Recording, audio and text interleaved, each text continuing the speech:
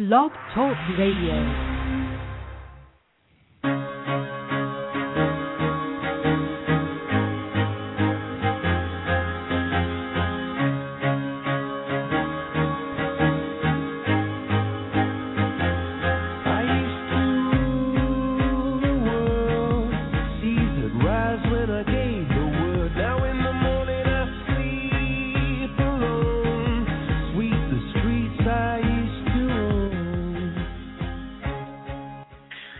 And we are live from San Diego, California.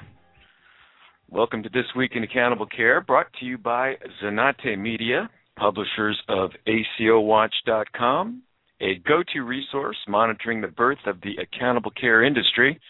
I'm your host and producer of the show, Greg Masters, known to some on Twitter as 2HealthGuru. And we are broadcasting on Wednesday, November the 14th, 2012, and it is just almost too much to swallow that we are staring at the year 2013 just 6 weeks out. I just can't believe how time is flying here. So on today's show, we are in for a treat. I am speaking with I'm calling it principal in the reinvention efforts underway at one of the country's major players in the health plan and health insurance marketplace, and that is Charles Kennedy, MD, who is the CEO of the Accountable Care Solutions Group at Aetna, a leading global diversified health benefits company. In his capacity, Dr. Kennedy leads a business segment focusing on collaborating with high-quality health systems to implement new accountable care models designed to drive higher quality, greater coordination, and offer an overall better patient care experience. That's an ambitious agenda, but one that we must pursue nonetheless. Dr. Kennedy is a recognized expert in healthcare and health information technology. He was a founding commissioner of the Certification Commission for Health Information Technology, CCHIT, the first organization recognized by the federal government to certify EMRs and EHRs. And he's currently the health insurance industry representative on the HIT Policy Committee, a federal advisory committee that is guiding the Centers for Medicare and Medicaid Services policies to allocate the $40 billion in federal funding for health information technology deployment. I met Dr. Kennedy at the recently concluded third National ACO Congress in Beverly Hills, California, following a very interesting talk titled Evolving Towards the Accountable Care Future, Realistically Realizing the Vision of Reform. And we are not yet seeing Dr. Kennedy in our caller queue here on the show, so I will take a few moments and give you a little perspective on the Congress and the context for the chat today with him, because there's an awful lot going on in what I'm calling ACO-dom. And if you haven't had a chance to check out the last couple of posts on ACOWatch.com, I would encourage you to do so. One of them is on the kind of a summary of the some key takeaway points from the conference, the Congress, the ACO Congress, and I titled this, and I've really borrowed it from Dr. Jay Crossan from Kaiser. And he had in one of his slides the question of, well, if the ACO idea fails, then really what's next?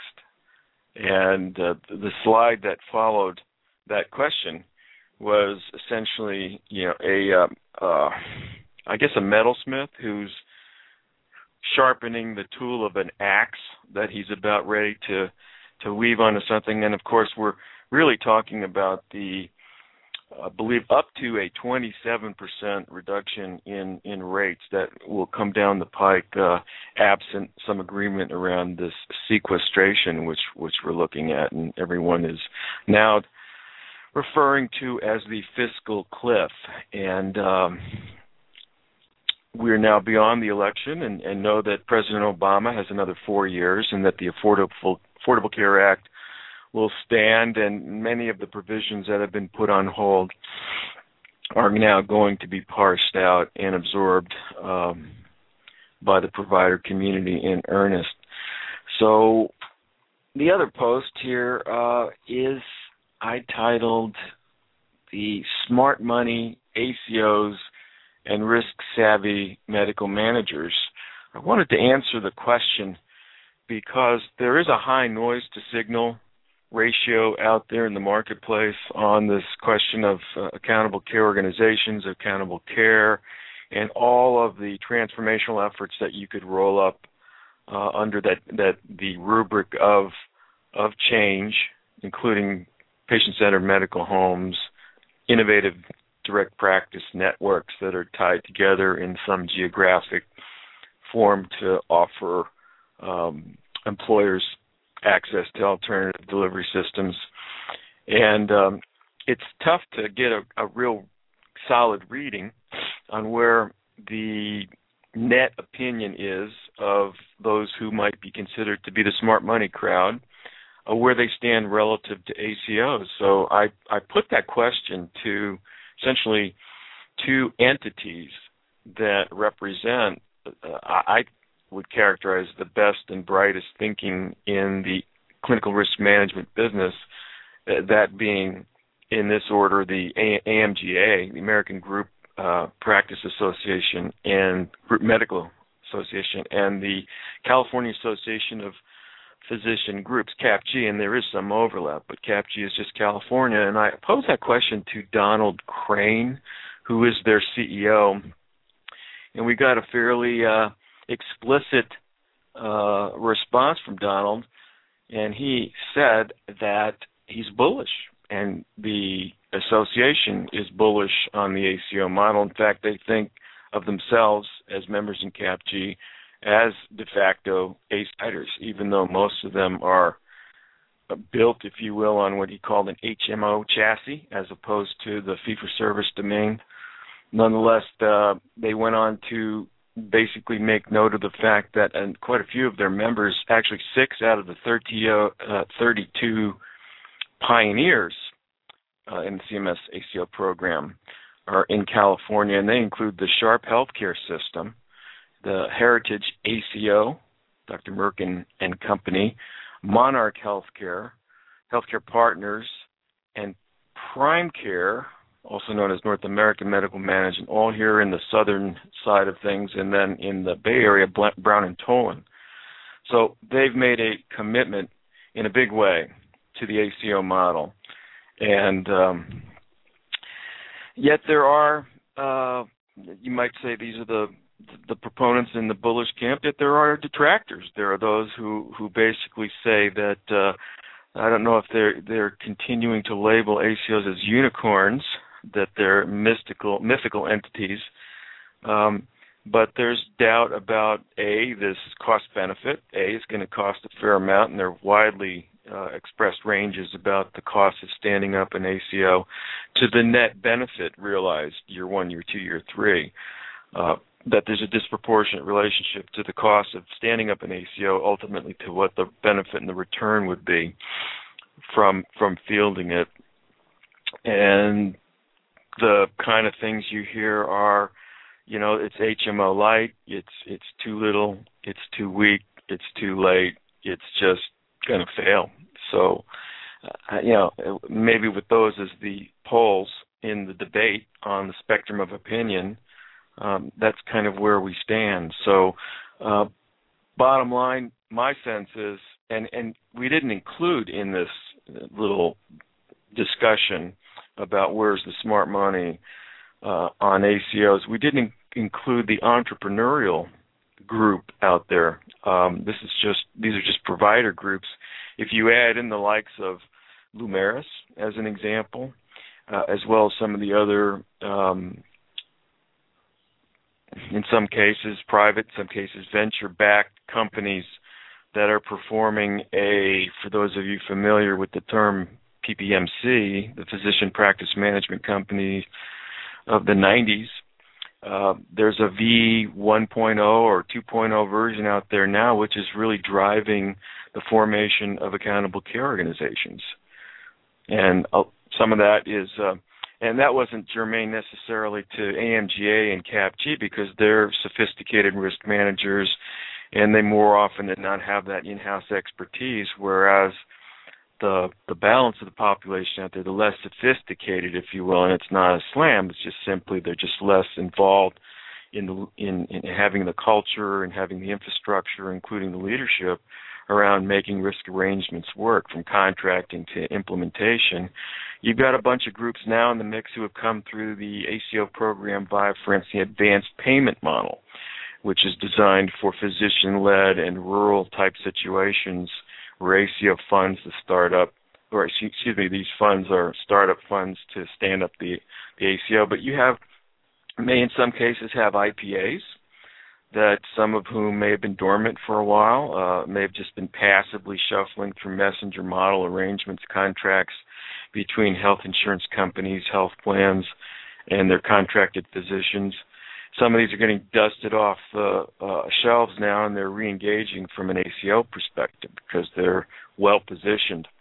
And one of the references made in the article, actually in the blog post that was affirming the value proposition of the ACO, had to do with one of the private arrangements or commercial contracts, actually with an IPA in the state of Maine that is contracting with Medicare for the Medicare Advantage program by the name of Nova Health.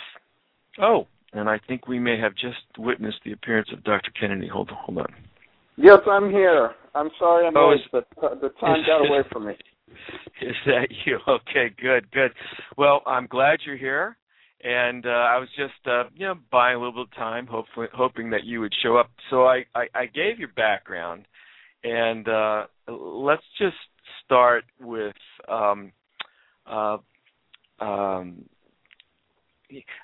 I want to get into the mission of the Accountable Care Solutions Group and the gist of your message to the ACO Congress, but maybe you could clarify something. First up, Aetna's CEO, Mark Bertolini, caused a bit of a stir at HIMSS 2012 in Las Vegas, and actually he predated that at Health 2.0 a couple of years ago, but he made a series of quotes that have since been attributed to him, and I'll paraphrase here, that essentially, absent a paradigm shift, Aetna and traditional health insurance business model, or the legacy players for that matter, are at the risk of extinction, and that moreover his goal at Aetna is to put that legacy industry out of business. So my opening question to you, there are two.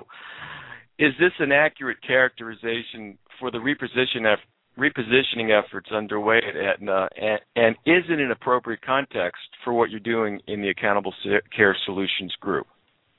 Oh, sure. That's an easy one. Absolutely, this is a true statement. And let me explain to you why. If you look at the total debt and unfunded obligations of the United States, it's on the order of $70 trillion. And if you look at the gross domestic product of the entire world, it's actually less than that. The point is that the federal government has finally reached a point where it simply can't afford to run the kind of deficits that it's run in the past. The number one driver of the federal deficit by far is Medicare. So the federal government has to deal with Medicare because it is an economic reality. Now, we all know that fee-for-service medicine is a driver of this. That, for all the reasons we all know, the more you do, the more intense things you do, the more you make. If you're efficient, you are actually penalized, etc. And so if you look at where the federal government is going through CMMI and some of the payment innovations, bundled payments, gain share, all of those initiatives indicate that fee-for-service medicine is going to become less and less common. And what's going to replace it is a different way of doing business. look at a traditional health plan, its core service is processing claims in support of fee-for-service medicine. So what you're going to see, we believe, is a reinvention of what a health plan is. And to the extent that that reinvention creates a better mousetrap, you will absolutely see those older fee-for-service type of infrastructures become less and less relevant, less and less valuable, and new infrastructures focused on care coordination, clinical information sharing, evidence-based medicine, those are going to become more and more valuable, and Aetna is trying to be at the forefront of this evolution. So how does that then drive what you're doing in the Accountable Care Solutions Group? What are some of the programs that you're baking there? Sure. Well, we are really, I lack of a better word, the tip of the spear in converting Aetna from a traditional insurance company to more of a financial service and health service business. So what we do is partner with delivery systems with the specific intent of helping them through this conversion. It's not going to happen overnight. Our relationships with delivery systems are usually 5 years, minimum 3 years.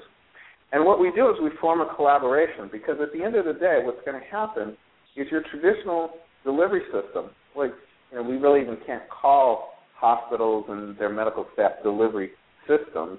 They're really an amalgamation of care providers.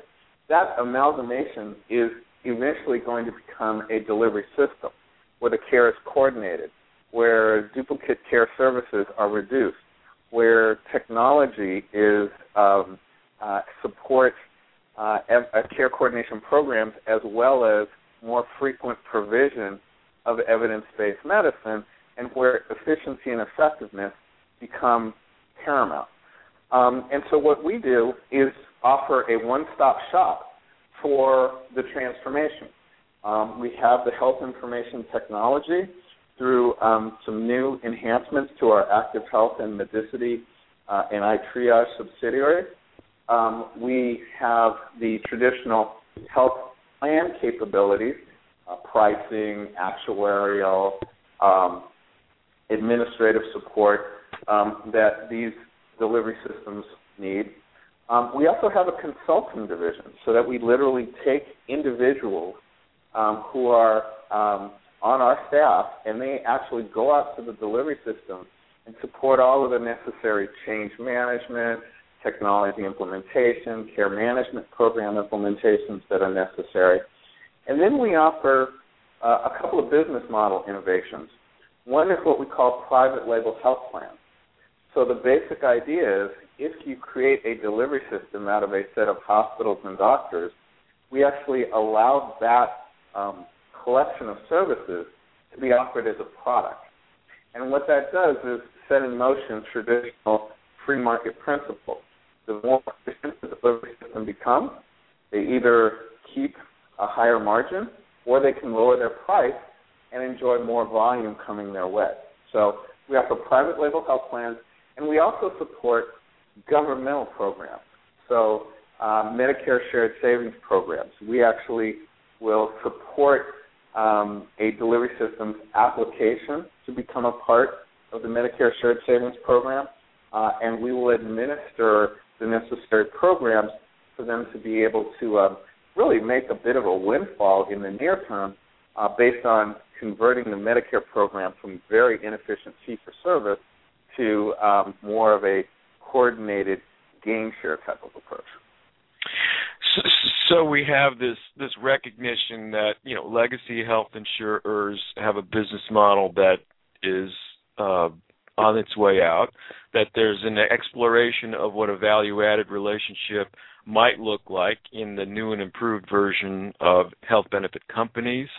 We have what you then go on to describe as a perfect storm that providers, typically hospitals, as nubs of local delivery systems, are looking at. What did you mean by the perfect storm idea?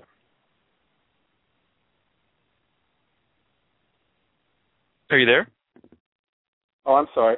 I thought what I mean by the perfect storm is that there are the macroeconomic forces that I mentioned at the federal level. There's also more microeconomic forces happening at the local level. And what I mean by that is most of our existing ACO customers, when they form an ACO, we generally ask them, well, why did you want to form an ACO with us? And several of them have hauled out various analyses. And what they typically show is that traditionally a hospital has made money off of their commercial book of business, HMO, PPO, and it's generally lost money off of their governmental book of business, Medicare, Medicaid. This is the traditional cost shift. Right? The problem is that when you then look at the volume of cases that they're getting, they're seeing reductions in the commercial lines of business, HMO, PPO, and increases in the governmental lines of business, Medicare, Medicaid, and Medicare Advantage. So the result is their ability to do the traditional cost shift is ending within a foreseeable time period. And on top of that, healthcare reform only pours gasoline on this fire for them. So they're looking for a new business model. They're looking for a new way to make their economics work so that they can prosper and be financially sustainable. So you think about that at a micro level. You think about what's going on at the federal government at a macro level, and then you look at the new health information technologies that are being deployed. And although traditional EMRs and health information exchanges haven't really proven yet that they reduce cost or improve quality very much, there are some very interesting new technologies that we're taking advantage of that actually offer a much stronger foundation for quality and cost improvement. And I think it's those forces, technology as a new technology as a way to improve performance, and then the economic forces I talked about previously. So that's clearly what's different this time versus what we saw in the 80s and 90s. The technology angle, yeah. I think that's part of it. I think the other thing is that we actually have a lot more experience with our care management programs. So if you look at the care management programs that used to be available in the 80s and 90s, they weren't as advanced as what we have today. In fact, for anyone who's interested, if you look at the September issue of Health Affairs, we published a study where we looked at a particular medical group who was taking care of some of our Medicare Advantage patients who were part of one of our care management innovations. And what we found was that that particular medical group was able to, it's called Nova Intermed, they're up in Maine, very typical medical group, not particularly large. And what we found was that they were able to provide higher quality care with higher satisfaction scores at a cost that was anywhere from 16.5% to 33% lower, not just of unmanaged Medicare, but lower than other Medicare Advantage enrollees.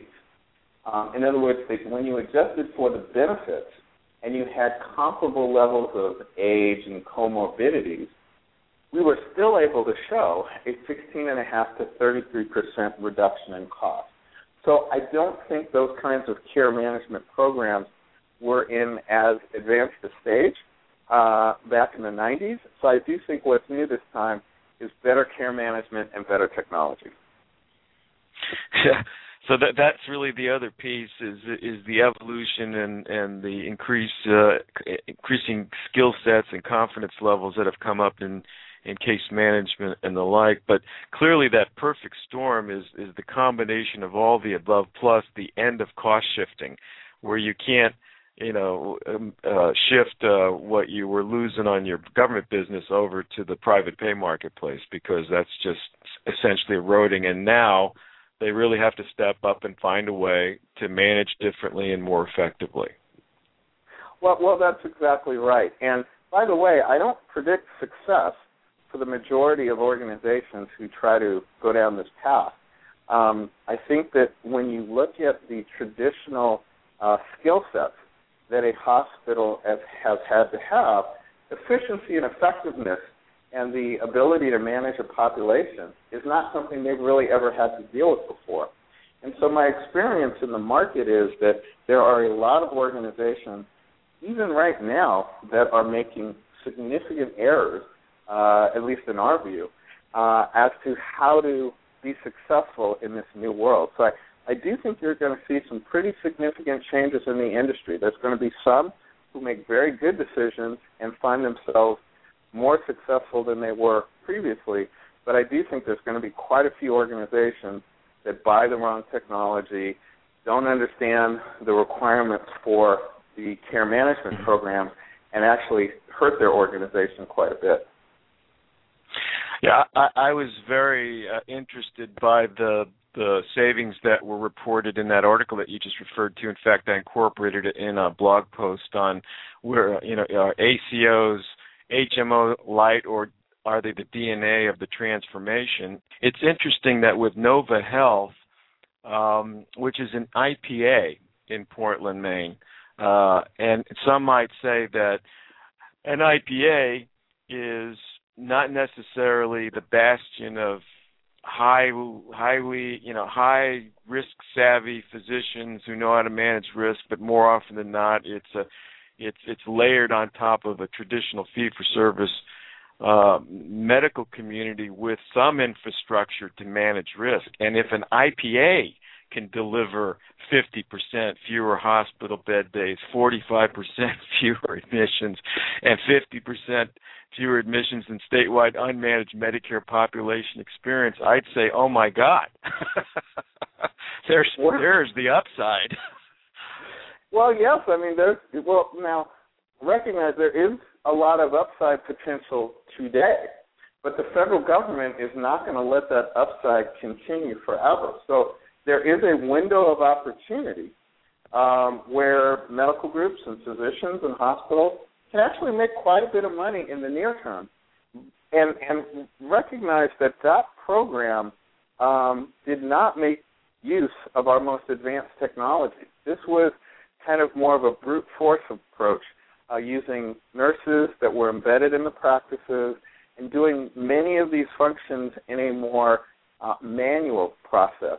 What we've done is take the learnings from that experience and embedded the learnings in our technology so that it can become more scalable and can reduce the time to market or how much effort we have to put in setting up additional medical groups and IPAs. But you're absolutely right.